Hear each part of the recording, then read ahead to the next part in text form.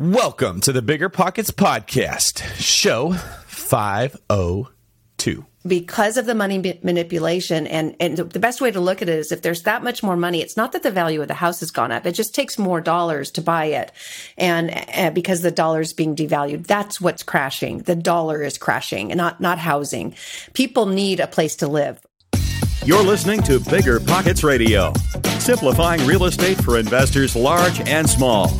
If you're here looking to learn about real estate investing without all the hype, you're in the right place.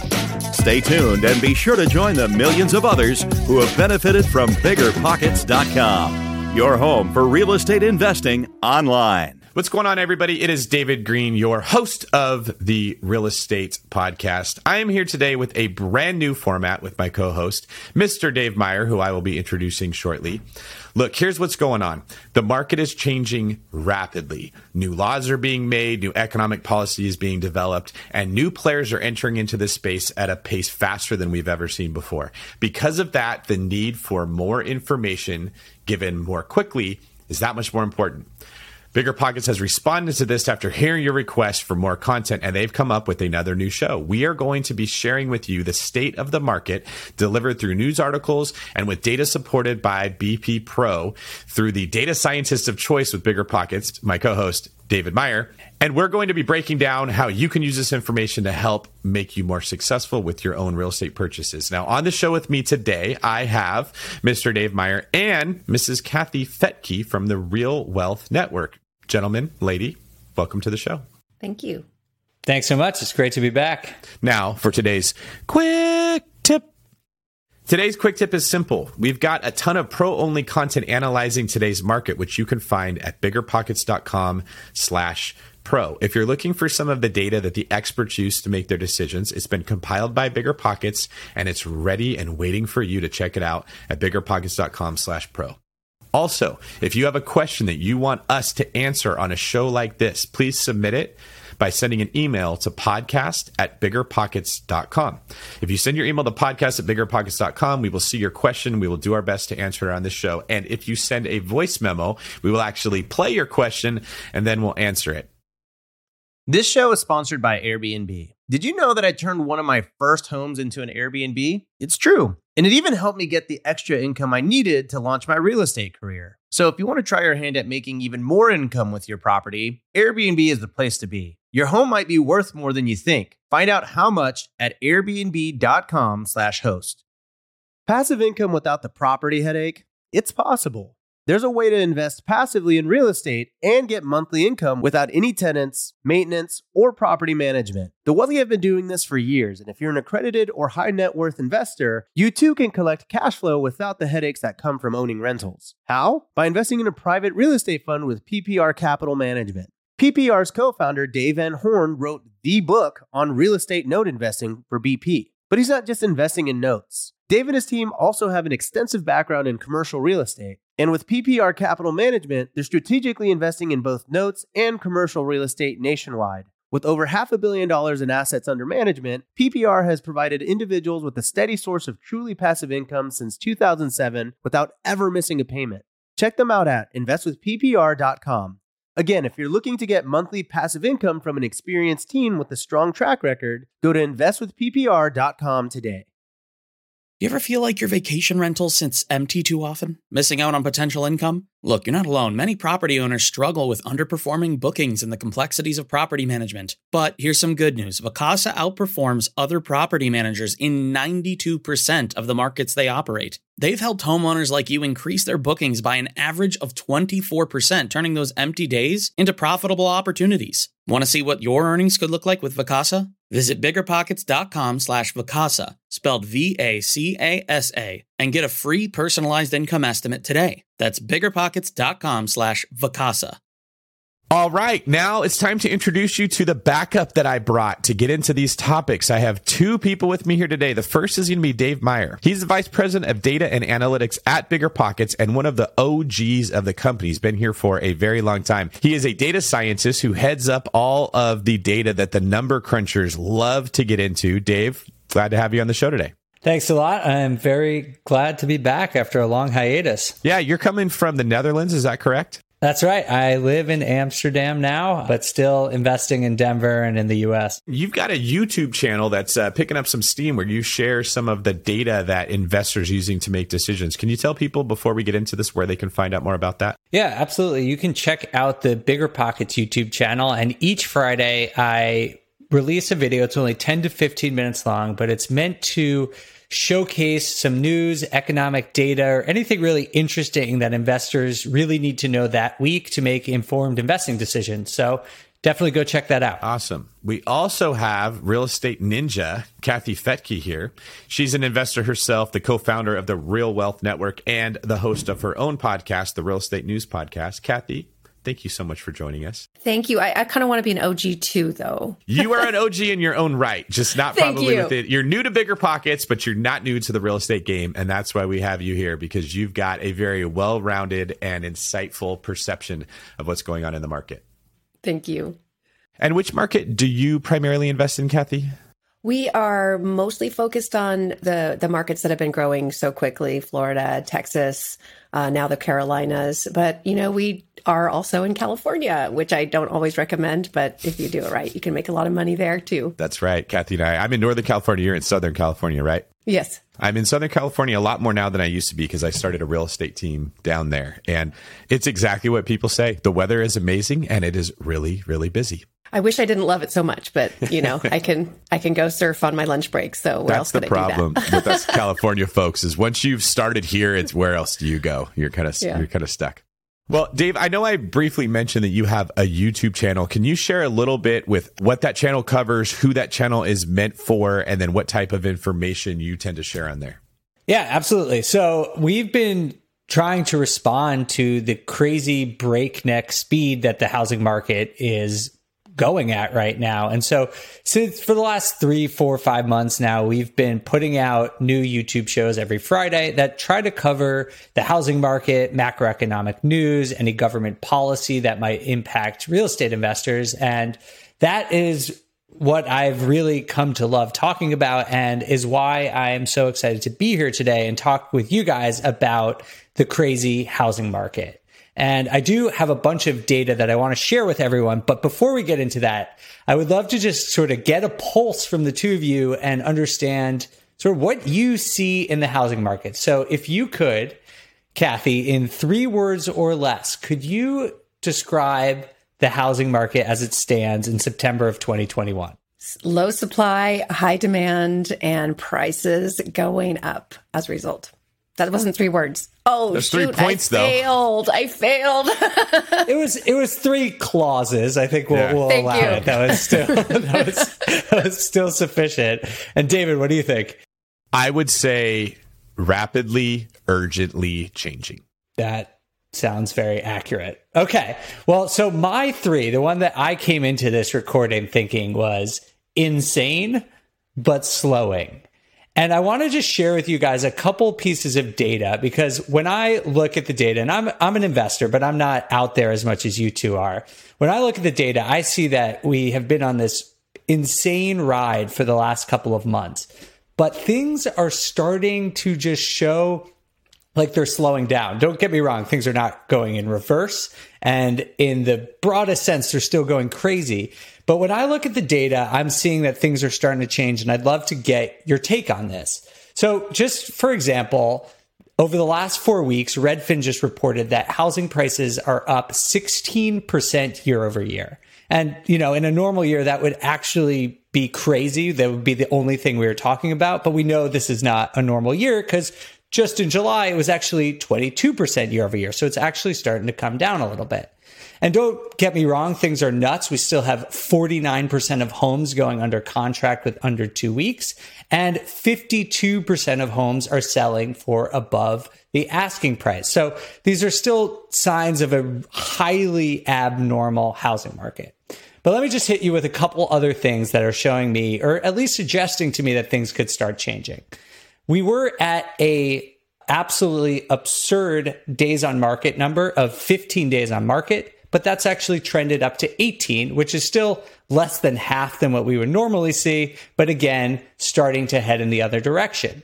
We've seen new listings go up 1%, and we've even seen the share of homes that had price drops increase from 2.5% to 5%. So I'm not saying things are shifting in this titanic way, but they are, in my mind, from this data, starting to shift in a way that might return us to a more normal housing market. So I'm curious, David, have you seen anything like this, or what's your take on all this information? I would say that what you're describing correlates very closely to what the experience is like representing clients buying houses.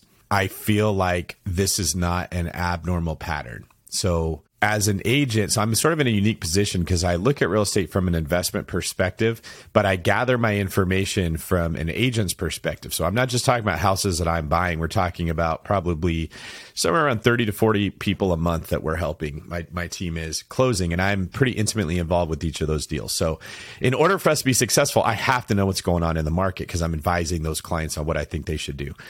What I tend to find is that buyers drive markets. It's the psychology of a buyer that determines if you're in a hot market, if you're in a cold market, and then buyer psychology is affected by things like the news, the eviction moratorium that we can talk about, how they feel the economy is doing, who's going to be president. All these things affect the way that buyers think and feel, which then affects what happens in the market. They tend to operate, buyers do, like a flock of birds. You ever watch a flock of birds and they're all going one direction and then one turns and they all turn at the same time? It's kind of fascinating how they do that. There's very few buyers that make decisions independent of what everybody else is sort of doing. So one of the things when you ask, like, what do I see, is the market will get so hot from everybody looking at houses that they're all in there at the same time. They get discouraged because they all write 6, 7, 8 different offers and they get turned down on every one of them. And a big chunk of those people say, you know what, I don't want to do this anymore. So they take themselves out of the game. They say, I'm going to wait, or I'm just burned out. That increases the days on market. The houses sit there a little bit longer, which I'm glad you brought up that metric, because that might be the most important metric that no investors ever look at when they're considering whether they should buy in a market or what's happening. So we get this little lull, and then a couple people get their houses in contract. There's a little bit of hope that goes out, and then the flock of birds comes right back in. And poof, it goes up. And I've seen this pattern repeat itself from many different things. So when interest rates went up 2 years ago, maybe 2018 or so, there was a huge, the rates jumped almost a point, maybe 3/4 of a point, and everybody just stopped buying. They're like, I don't want to do this anymore. And it went on for a couple months, and everyone realized, I guess they're not going back down, and everybody came in at the same time. So what I try to tell the people who are looking to buy a home is, if you're going to time the market, that's what the timing you're looking for. You're looking for a chink in the armor. You're not looking for the entire thing to crash like what we saw in 2010. And a lot of people make the mistake of waiting for something that I don't think is coming right now, which is like a complete collapse in prices just because they see things slowing down. That's a great point. And I do want to get back to this idea of the market crashing, because I'm hearing a lot about that right now, but would love to get your take, Kathy, on just what are you seeing in the housing market right now? On my news show, I just report the news and I don't get to give my opinion. So I'm so happy I could give my opinion. In our company, we are a national brokerage. We've been helping since 2003 people in California and high priced markets buy cash flow properties elsewhere because it's so hard to find. So we've been in these growth markets for 15 years. Every market is different. So there's really just no regular anywhere. But what we're seeing personally is we have 6 ground up subdivisions right now, all the way from Reno to Tampa. And we have, just in our Carson City, Nevada development, we have over 150 people on the wait list trying to get a home. We can't build them fast enough. Oh my God. The same in Park City, the same in Tampa. It's just selling so fast and people are waiting. So that tells me there's a bit of a supply issue. There would probably be more sales if there was decent inventory out there. When you get to this kind of phase in the marketplace where it's been such a hot seller's market for so long, sellers can kind of get mean and greedy and just put junk out there and put really high prices. And I think, just like David was saying, people get a little frustrated with that. Like, I don't want to buy this property that was worth half this, a few years ago, and it needs all this work and so forth. So with increased inventory, we most likely see higher sales. From a just statistical perspective, there is a lot of concern that prices are so high. They're higher than they were during the last bubble. And we know it was a bubble. Most of the people who owned homes didn't actually really qualify for those loans to begin with. And it drove prices up anyway. It's a very different market today. People have absolutely qualified for these loans. So when you just look at price points, If you just look at the, price index, it's scary because we are way above the past peak. But when you look at mortgage debt as a percentage of disposable income, it's the lowest it's been since the 80s. So when you have interest rates that are half of what they were at the last peak, people can afford more of a house, And so then the fear is, well, what if interest rates go up? Will all these people suddenly go into foreclosure? That's very unlikely, considering right now we have the highest equity. It's like $23 trillion in home equity, because people who got in over the last 10 years have only seen prices go up, and they're not underwater at all. They're sitting on a tremendous amount of equity. And then finally, we have the borrowers who are in these loans. They're like the majority. The people with FICOs over 760, that's pretty good score, right? These are good borrowers who pay their bills. It's 3 times what it's been over the past decade. And the debt to income ratios have gone down over the past year as people were hunkered down at home. Maybe they just weren't spending as much. They weren't going out as much and doing things, and plus getting stimulus checks and PPP. So there's all this money that went to pay off debt. And then finally, the biggest thing is mother demographics. That's the thing we've been following for 20 years, is where are people going and who are these people and what are they buying and what's their profile. We know that we have the largest cohort of millennials are 29 years old today.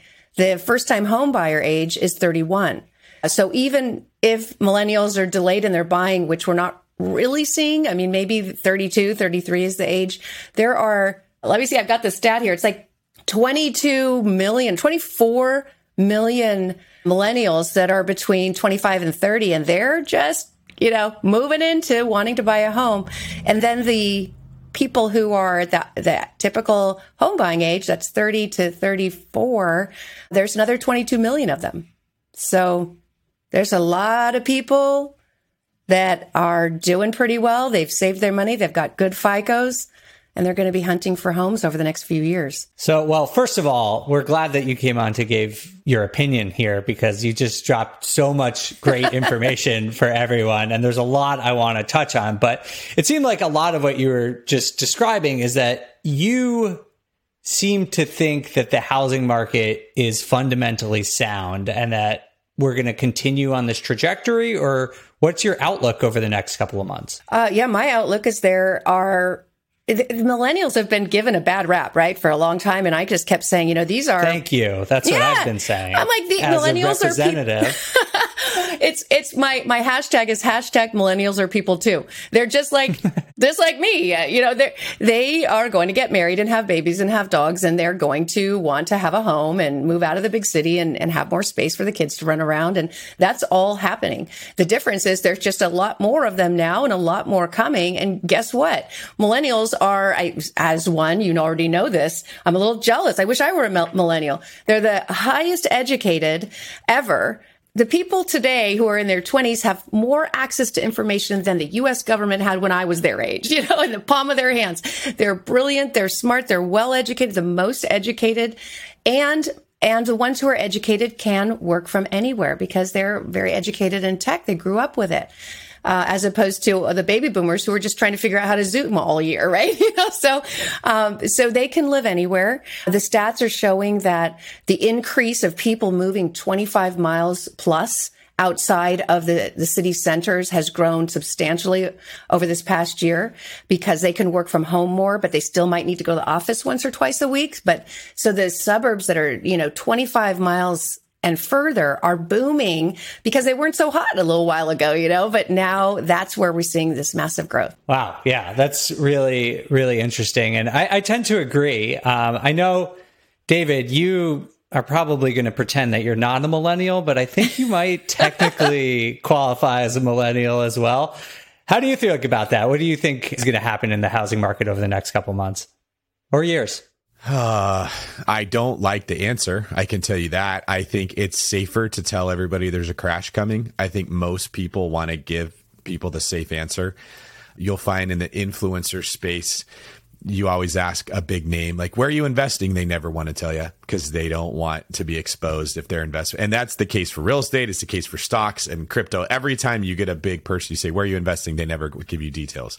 And it's tough to be in this seat. I wish I could tell people, hang on, save your money. These these prices are unsustainable. This is ridiculous. It's going to crash. I would prefer it if that was the case, because that's the environment I like to buy in.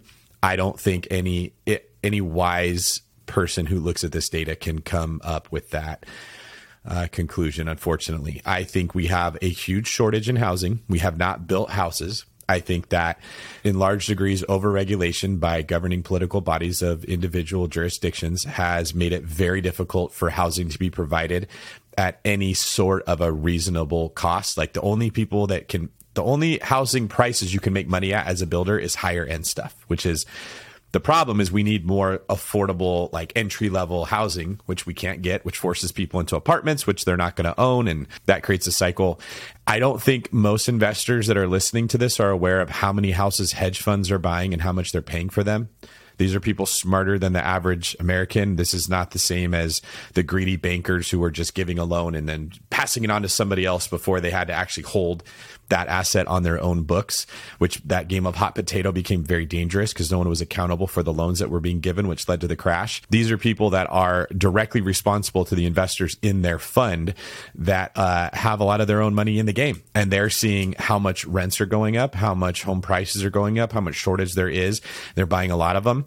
And I think that we haven't paid attention to the information Kathy said of how many people are becoming of home buying age every year. There's a huge mass of them that are getting to the point where they actually want to be able to buy a house, and there's not enough homes. So one of the things I noticed in Maui, where I buy real estate, is they shipped all the rental cars off the island during COVID because nobody was visiting. And then at a certain point, everyone realized like COVID's not going away. I just want to go on vacation and I'll just go through whatever hoops I got to jump through. And they all went back to Maui at largely the same time. It's that psychology of the flock of birds. Okay. To rent a car there became nearly impossible and insanely expensive. There was a lot of people and there weren't a lot of cars. That is the same thing happening in the housing industry. For some reason, we can understand it when it comes to cars. Well, yeah, the rentals are expensive. But no one's expecting like a crash in the value of cars because people are paying a lot for them. That more or less is what I see happening with housing. And I think the concern would be people that are playing by rules from 5 years ago or 10 years ago, where prices were relatively stably increasing and the value of a home was very obvious. That house is worth $400,000. Maybe next year it'll be worth $410,000, but it's still very close. So you wait to find the best deal. You wait to get the thing that looks like the most amazing opportunity. Worked. Well, when everyone else is just going to come in and grab it before you ever even get that chance, that conservative of approach can actually work against you. I think that there's a lot of people right now who are on the fence that need to buy a freaking house and find a way to make it work. You can't be picky. Buy it and rent out the rooms. Buy it and develop the basement. Like, don't wait for that home run pitch. You may never see it. You need to get on base. And then sort of like from there, you can play the game. And I know it's hard for me to say that because I'm putting myself in an extended position where people hear that and they get mad. And David just wants me to buy a house. He doesn't care if I lose money. I'm literally more worried about you losing money because you never could get a house because of how many other bigger institutions and smarter people are pursuing it so aggressively.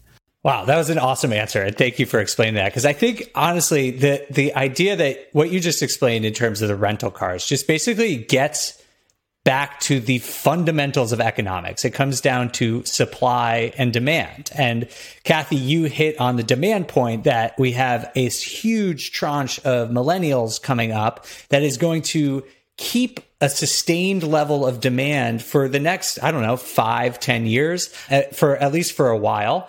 And then what you hit on, David, is the supply side. And we've talked a little bit about inventory, but let's just dive into that a little bit. You mentioned that we have an underbuilding problem in the US. And just for some context for our listeners here, this goes back multiple decades, but especially since the Great Recession, there were a lot of housing companies that either went out of business or, people moved on into another line of work after it. And basically, for the last 10 or 15 years, we have not been building enough houses in the United States to keep pace with the number of people who want to buy a house.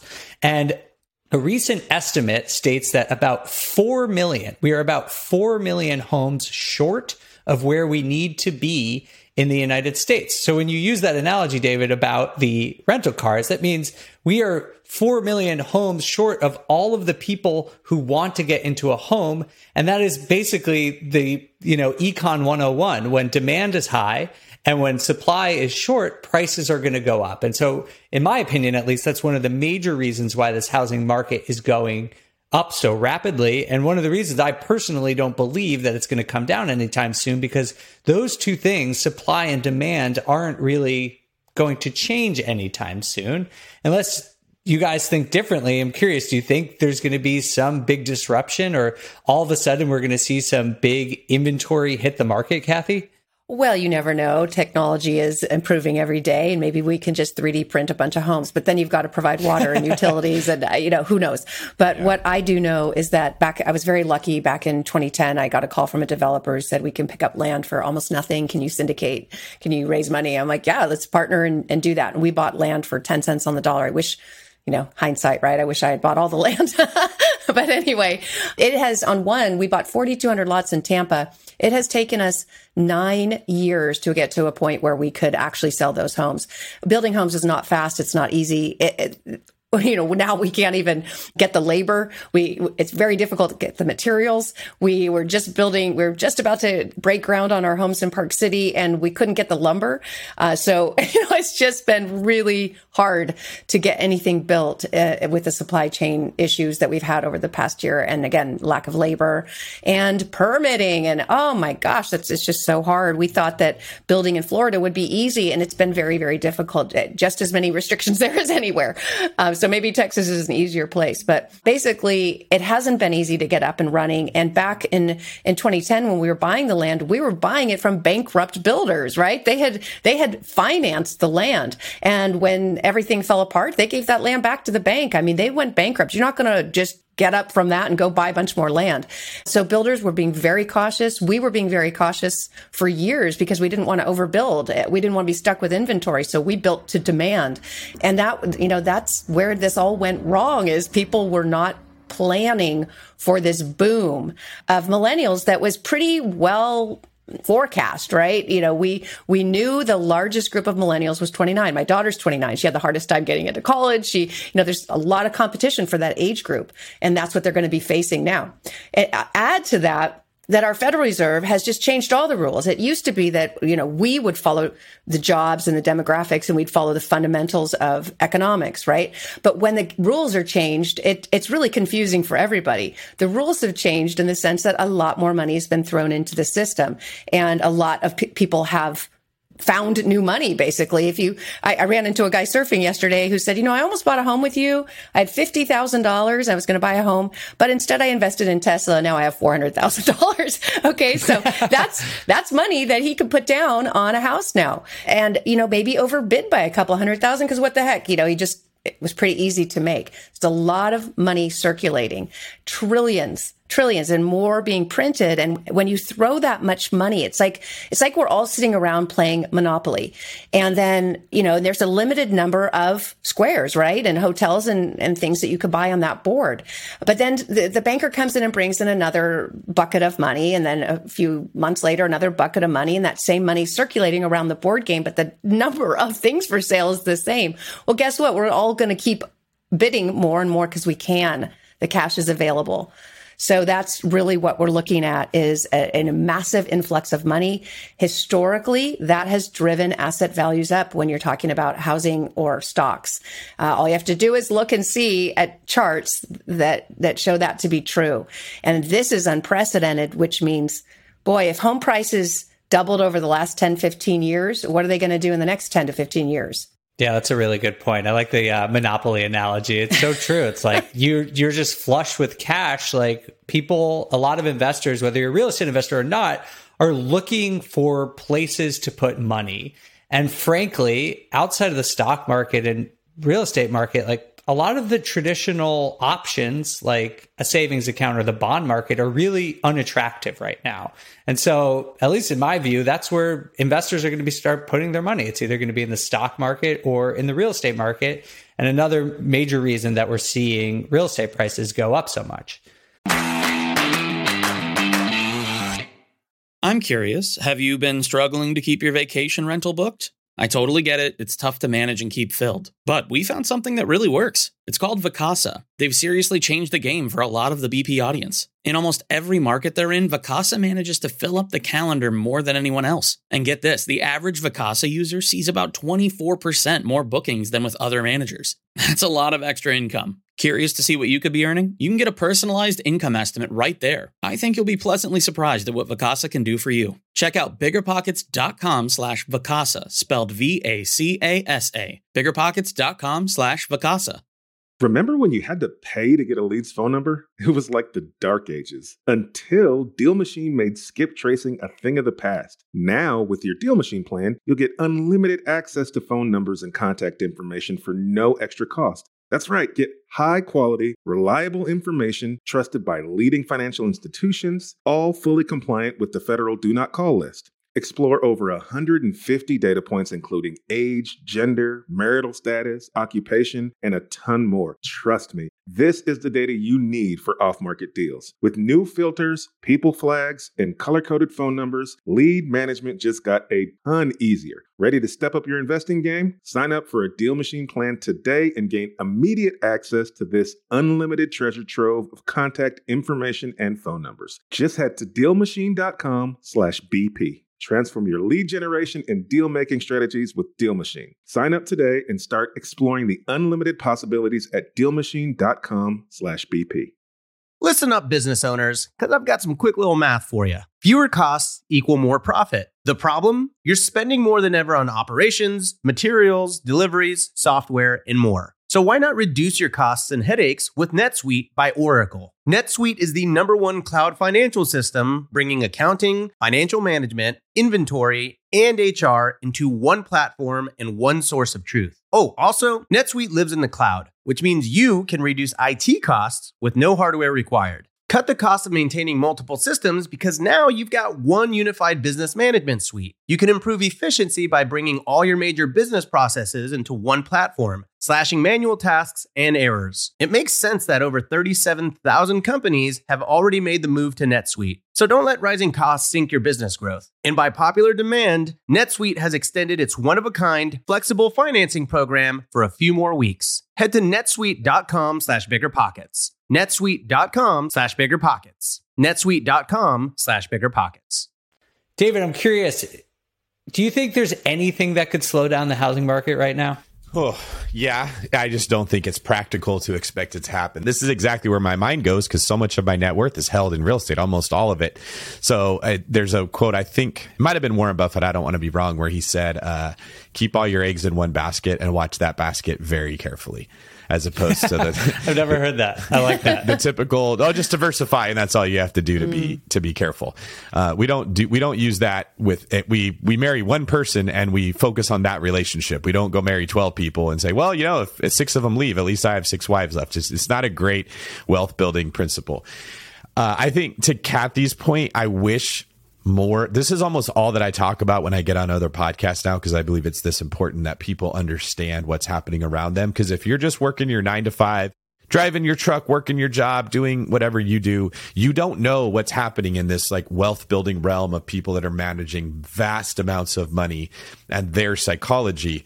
There is so much money being printed, largely because what the U.S. government has now done every time we hit any form of adversity, like shutting the economy down because of COVID, like the banking crisis, like anything, is we just print more money. We say, we're slowing down, throw more gas on the fire. And so we should normally have these cycles where there is a break. Like people keep saying, well, every 8 years, every 10 years, there's a dip. I'm going to wait. And it should work that way. It's just every time it gets to the point where we should slow down, we just hit more NOS and we get the car going faster. Eventually, I think the car will probably burn up. That's what we're doing to our monetary supply. I don't know what point that's going to happen. I'm not pretending to know. I'm not one of those people that's just telling you, oh, Chicken Little, the sky is falling. But that will happen at some point. What people need to understand is there's a desperation by people that manage money to get a yield for their investors. So when we keep interest rates artificially low, which the government has done, it creates a need for people that have money that want to live off the interest. Let's say you're like 65, 70, you wanted to retire and you can't because you're not getting any interest on your nest egg. Well, you're going to give that money to someone else to get it for you.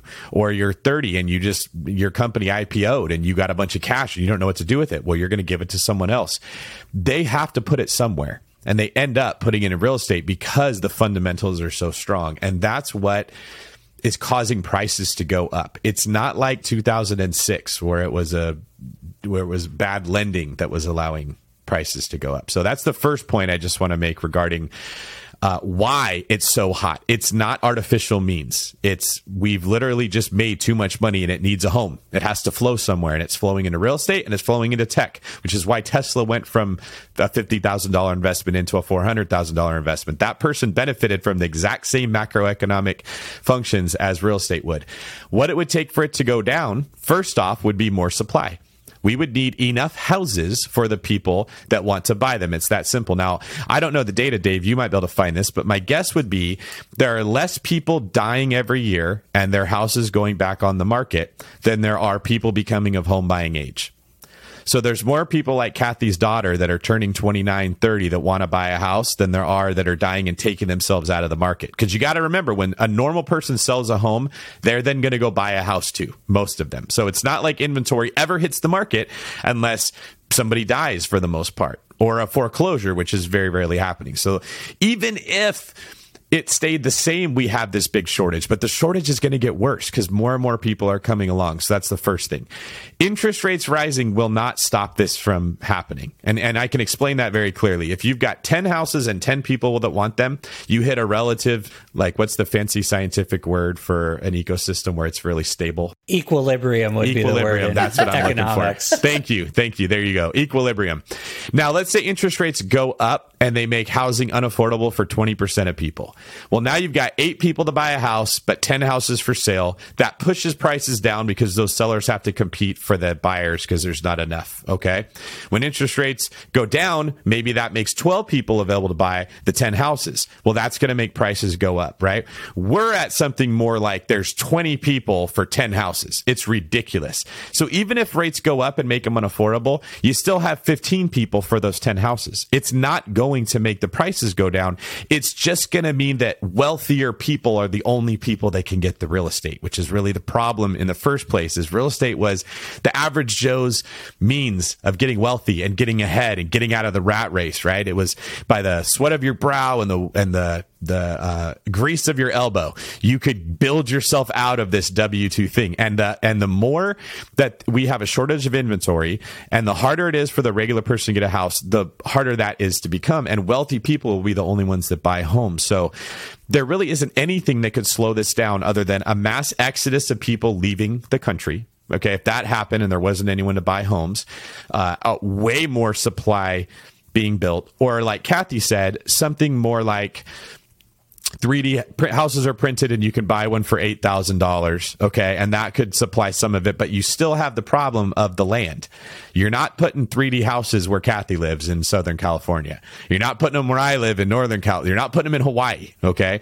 You're going to be sticking these houses in Kansas somewhere. So people will be able to buy real estate, but it won't be the most desirable area. You're still going to have the demand for the areas that are the best. So with that being said, at least if you're listening to Kathy and I's perspective, it is not wise to wait for a massive crash. It's more wise, in my opinion, to say, how do I restructure my personal life, my own spending, what I prioritize with my money, so that real estate is higher on that list instead of waiting for it to be convenient to buy real estate. Yeah, that's great. And I do want to get back to this point about what people should do right now, but also just want to stress a point, because I hear this a lot, and you just mentioned this, that like people seem to feel that crashes in the housing market is a normal thing and that it's something that happens with a lot of regularity.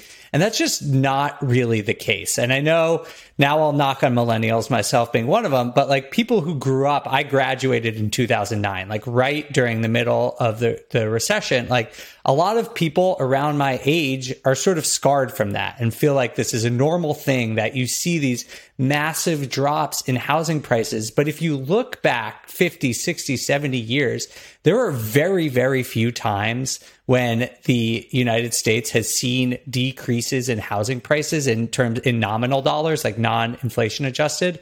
And even adjusting for inflation, there's maybe a handful of times that we've seen housing prices actually decline, with the Great Recession being by far the most dramatic and longest of all of them. So I just want to provide that context for people that, unlike the stock market, which does tend to be a little bit more cyclical, real estate prices, even adjusted for inflation, tend to go up and don't really have these regular prolonged periods of decreases. So I just think it's important to reiterate that, because people keep seeming to wait for something that doesn't really happen all that often. And I tend to agree with you, David, that like, what if the prices were going to go down, you would have to see either just a huge glut of inventory, which is not going to happen, a massive decline in demand, which is demographics aren't going to change, or the Fed would have to raise interest rates at like a breakneck speed, which they're not going to do. And so I don't know. I just tend to agree that like none of those things seem very likely. Of course, I could be wrong, but like those seem pretty unlikely to me. So anyway, that was my little rant. Last piece I'll make to sort of put like a bow on this topic is that, like you said, Dave, that was the worst housing crisis in my lifetime and anyone I know's lifetime. I don't know what happened in the 1800s in Oklahoma, right? Maybe like during the Great Dust Bowl, it was worse. But in our lifetime, this was the worst we've ever seen. And we've recovered from it in like 2 to 3 years. Okay, like for the worst punch ever, and you just get right back off the mat in 2 to 3 seconds and you're back in the fight, lets you see the resiliency of the real estate market. Yeah. That's so perfect. Sorry, Kathy, go ahead. I was just going to say, if I can share some advice my dad gave me when we were sitting around a dinner table when I was very young, and I don't know why I remembered this, but back then he was the breadwinner. My mother raised the 5 kids. And I remember him looking around and saying, you're not going to have this. You're not going to be, when you grow up, both parents will need to work because of inflation, because of the manipulation. It was happening already. In 1971, we were taken off the gold standard. When money had to be tied to the amount of gold we had, there was a limit to what could be created and printed. And that changed in 1971. And he kind of could see the future. And he said, you're going to have both parents work.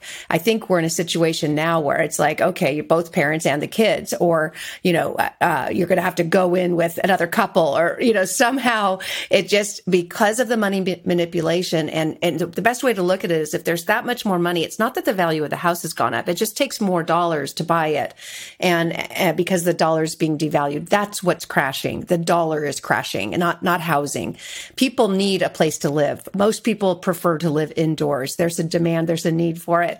What is crashing is the dollar. And how do you protect yourself from that? Fortunately, we still have this amazing opportunity to borrow debt so cheap today, and be able to acquire an asset that stays as a fixed payment. And you can live there for 30 years or rent it out for 30 years at the same payment, while we already know rents are going up. So if you don't buy, you're stuck in a situation where you're going to be paying more for your housing every year. If you are able somehow, get a friend, get a fourplex, rent 3 units out.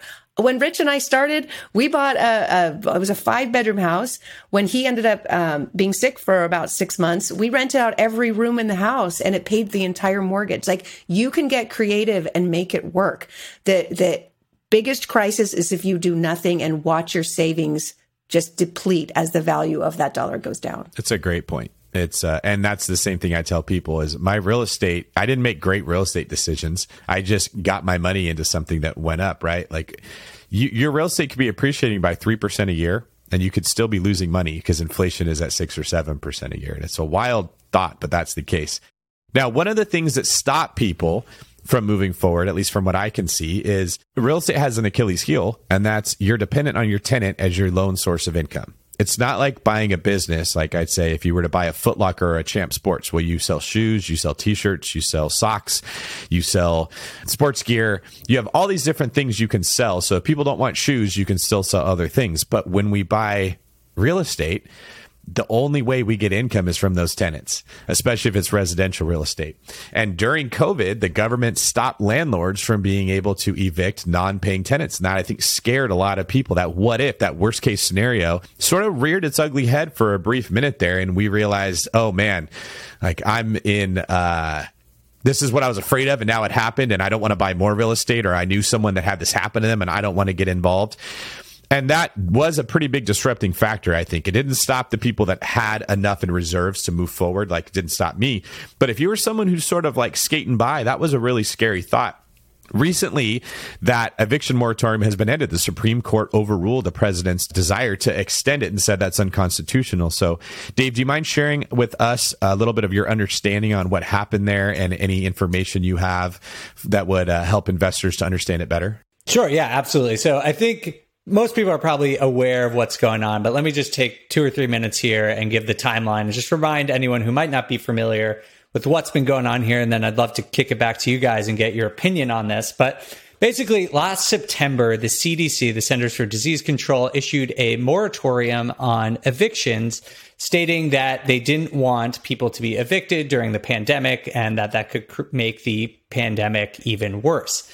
And pretty much since that got started, it was challenged in court and it went back and forth. There was a couple of rulings, but basically a lot of people who were sort of in landlord associations and different groups were saying that the CDC lacked the constitutional authority to make such a ruling. And so we saw this go all the way up to the Supreme Court. And in July, the Supreme Court actually ruled in favor of the CDC. They said on a 5-4 ruling that the moratorium could continue, but only for the remaining time that it was already allowed, which was to the end of July. And one of the justices who agreed with the CDC, Justice Kavanaugh, said, though, in his ruling, he basically said, we will let it go until the end of July, but if you try and renew it, we're going to strike it down. Basically did that. Even with knowing that, the CDC went for it again and tried to extend the moratorium from the end of July to October 3rd. And then just about a week ago, the Supreme Court came out and did what they said they were going to do. They struck down the moratorium. And at least to me, this has been going back and forth for months. But this kind of feels like the end to me. I mean, the Supreme Court has spoken, and unless Congress acts, it's really unlikely that there is going to be another federal evictions moratorium, at least anytime soon. So with that, hopefully that's some helpful background for people. But Kathy, I'd love to hear your opinion on what you think this means for the rental market, or just what this means in general now that the moratorium is gone. Yeah, what it means in general is the scary part, that you can have a legal contract with somebody and that the government can come in and make that void. So, how do you go into a contract thinking I'm safe? So I completely understand why it happened. We're in an unprecedented situation. Certainly can't just kick people out onto the streets in the middle of a pandemic when they're not allowed to work. I get it. Some solution had to be there, but having the landlord bear the burden of that isn't fair. So I do hope that it's looked at, that in the future, if we're in a situation like this, that it's equitable, that maybe it comes in the form of housing vouchers or something, but not landing on, say, a first-time investor who, makes a contract with the bank. They have to get a mortgage and pay it, right? And then they make a contract with their tenant who's going to, pay them. That's business. And when suddenly one piece of that has a federal law around it, the other doesn't, it's like, that's just too hard for the average person. Landlords are not, always these institutional funds. It's 8 million Americans own one rental property, and these are just mom and pops trying to create a future for themselves, trying to have a retirement. So I just hope that it's looked at differently in the future. If this happens again, it has been frustrating because so many jobs are available that people could, go back to work and pay their mortgage. But, I'll stay out of the political stuff.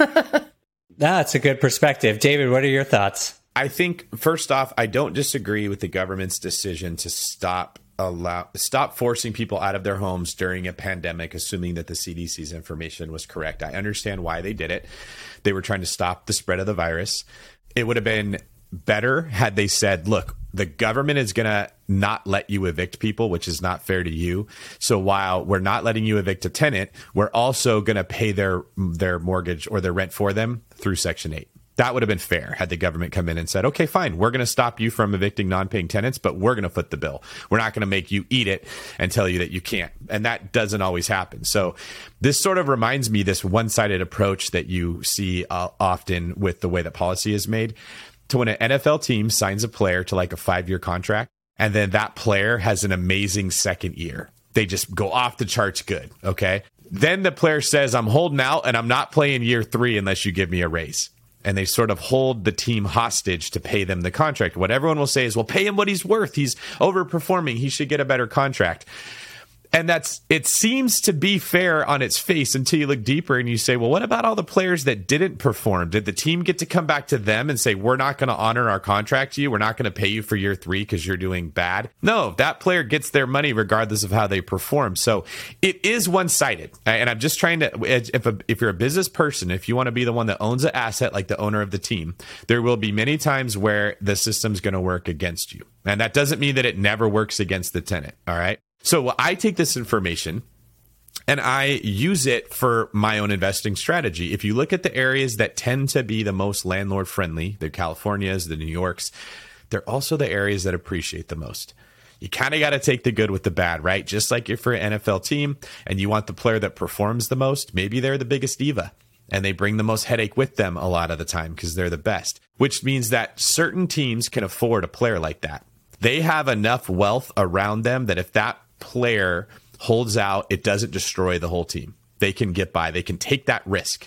Whereas other teams literally just don't have enough slack that they can take that risk.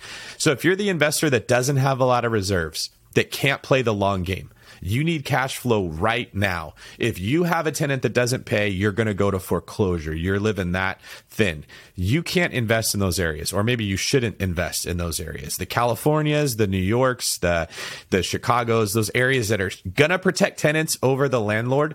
It's just you're not in the stage of your growth where that makes sense for you to be, and that's okay.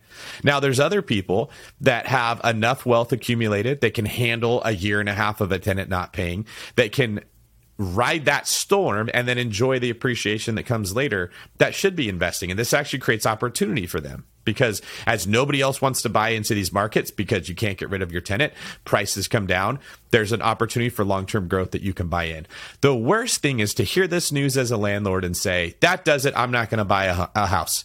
It's stacked against me, right? I don't want to own an NFL team because there was a player that held out one time. The right way, I think, is to take the information Bigger Pockets is giving and say, does this work for where you're at? Does this player make sense for your team? Does that property make sense for your portfolio where you are? That's a great analogy. I would have never thought of that in a million years, but thank you for putting it in those terms.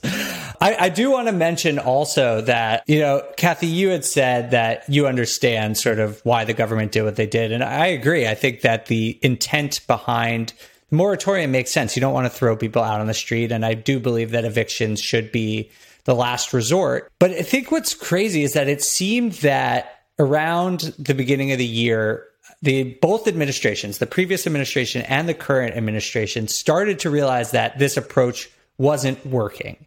And they allocated $47 billion over the course of 2 stimulus packages, one from the previous administration, one from the current administration, to help pay back landlords and to make people whole and to come up with a different approach.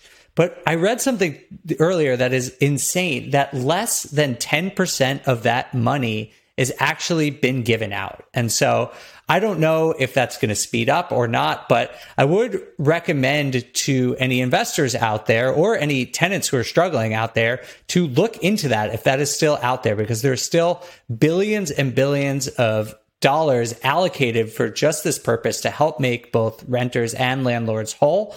And it does seem like it could be a good situation. Again, no one wants an eviction. That's a bad situation for everyone. And maybe it can be avoided if you can look into some of the programs that have already been allocated and might make a difference for you or your tenants.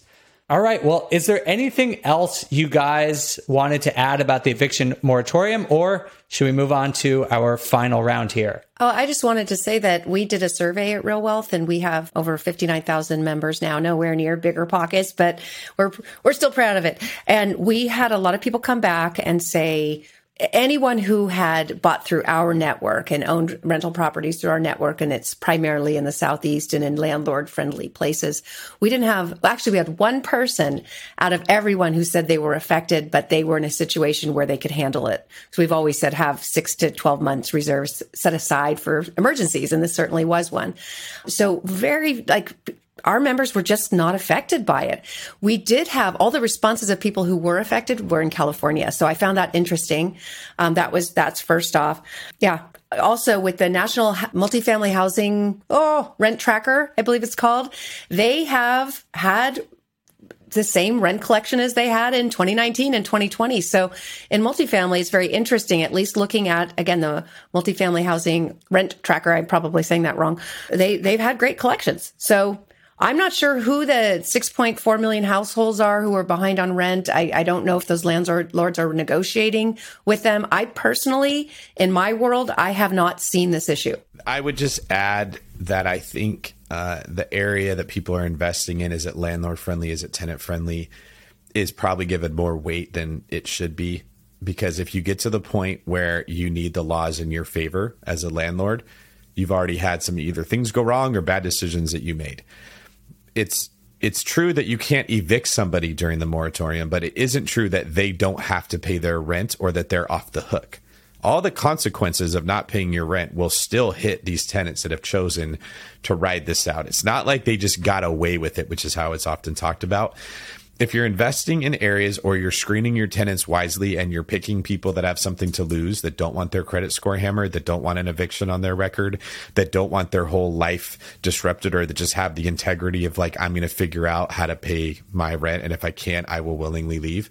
This stuff never even comes up. So I own California properties. I've never had an eviction other than the first house I ever bought, which I've talked about many times on the podcast because I did terrible with picking that tenant. It's never come up because I have houses in areas with people that don't want to have to go through the court system and all that. So when this happens, it sort of exposes, did you take some shortcuts in your system, right? And it's very easy to just blame the government, blame the system, blame the law, blame whatever as to why people got negatively affected. But a lot of that is fixed by just having a stronger screening system. And so when this type of thing happens, that's what I encourage people to do, is to say, hey, before you go blame everyone else, let's look at ourselves first and say, where did we take some shortcuts that let this catch up with us? All right, great. Well, thank you for both of your perspectives on this. I would love to just end this. This has been a lot of fun, first of all. I've been really enjoying this new format, and thank you guys for coming and joining me here. Before we go, I would love to know, what is one thing you're looking out for in the news or economics or the housing market over the next month, Kathy, that investors should pay attention to? Over the next month, I mean, again, it is hard to find inventory. It really is. And everybody's chasing it. And now you've got these big tech firms that are becoming the new wholesalers, but they've got really fancy, sophisticated systems to do it. It's just, it is definitely getting harder to do the deal and find the deal. We have a rental fund, a single family rental fund, that we're kind of operating a little bit like the institutional single family rental funds are doing, which is we're kind of accepting lower cash flow. And I hate to even say that out loud, but based on the fact that we really do believe inflation is going to be a factor in the future, we're looking more at the benefits of loan pay down and tax benefit, and appreciation and cash flow is a little lower. But with rents going up over time, that could change in the future, where the cash flow would be where it is today as rents go up. So I guess what I'm saying is you can't be as picky as you used to be. I was buying in 2009 when prices were, we were buying $30,000 houses, right? So if you keep going, I want to wait for it to be better, it may just be that you've got to change your strategy. I would say that anybody who hears what Kathy said and immediately thinks, heresy, how dare you say cash flow isn't the only reason to invest? The reality is, from my perspective, that cash flow is a defensive metric. It doesn't build wealth. Cash flow stops you from losing your property. If you look at how long it takes to build wealth with the extra money you have left over at the end of the month, it is a ridiculously slow process that is dwarfed by what you mentioned, appreciation, loan pay down, and the tax benefits of the money you make in real estate. So you don't score points with cash flow. It's defense. And if you're going to take away from defense with cash flow, you just have to add to defense with reserves. Make sure you're living beneath your means. Make sure you have more money set aside. If you wanted $200 a month in cash flow, but you're going to settle for $50 a month in cash flow, save $150 out of other things that you're buying in the month, and you've more or less made that net zero. And it's just as safe as it was before, and you'll still get the benefits of the long term. As far as what I'm looking for in the news, I'm watching what's going on in the Middle East. When there is uncertainty in the broader picture, people tend to freeze, right? You've heard like fight or flight. Well, there's also freeze. Those are the three things we do when we get scared. And I'm looking to see if it gets worse, if we go to war, or if there's rumors of war, if that causes the flock of birds to freeze. And that's going to create a window for people who are having a hard time getting in to be able to jump in. So that's sort of what I'm sort of tracking that. And if it does look like it gets worse and people get worried about us going to war, a lot of people will stop looking. It'll take out some of the demand. And that's an opportunity for those that have been trying to get something under contract and couldn't to be able to get in there. Nice. Thank you. I'd say that for me, you hit on it a bit, Kathy. I'm really looking at inflation right now because I think a lot of investors underestimate the impact inflation has on basically everything in the economy, but particularly real estate has a very sort of unique position when it comes to inflation and how you can hedge your money using real estate. And while the inflation rate has been going up, the rate at which it's going up is starting to decline. So I'm sort of curious to see where we're going to settle in and where inflation might sit over the next couple of months, because I think that will have a big impact on how I personally do my own investing and what I would advise other investors to do as well. All right. Well, thanks for that, Dave. I think that's some wise advice. Kathy, I'm going to give you the last word. Is there anything you want to leave us with?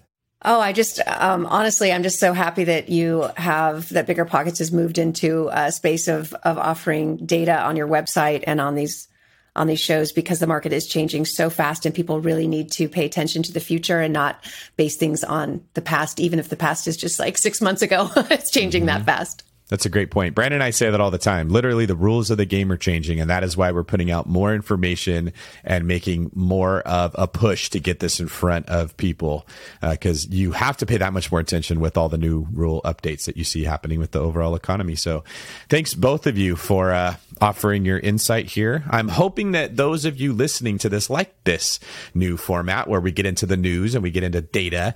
We try to bring some reason to the chaos of what's going on in the market right now. I'll remind you, if you enjoyed this show, if you want to continue the conversation, if you have questions that we didn't cover, please go to biggerpockets.com/502. That's because this is show 502, where you'll find the show notes. And there's actually a forum on that webpage on the website that you can ask questions. You can answer other people's questions. You can keep the dialogue going. If you have a topic you want us to cover, please email that to podcast@biggerpockets.com. So if you email like a voice memo and just send it to them, we can play your voice memo, then we can answer that question on the air. Or if you just email it in written form, we can include that as one of the topics that we will cover. Look for data as well as news articles to support your question and dig into it. Really what we're trying to get at is, if you have hangups, if you have objections, don't let those be the reasons that you don't take action. Get them out of your head onto the paper, get answers for them so that you can take action, and let us help you do that. Kathy, Mr. Meyer, thank you guys very much for showing up today, for offering your experience, your insight, your knowledge that you have, and for caring about helping other people climb the same hill that both of you did. Thank you so much. Thanks. For those that are interested, Kathy, where can people find out more about you?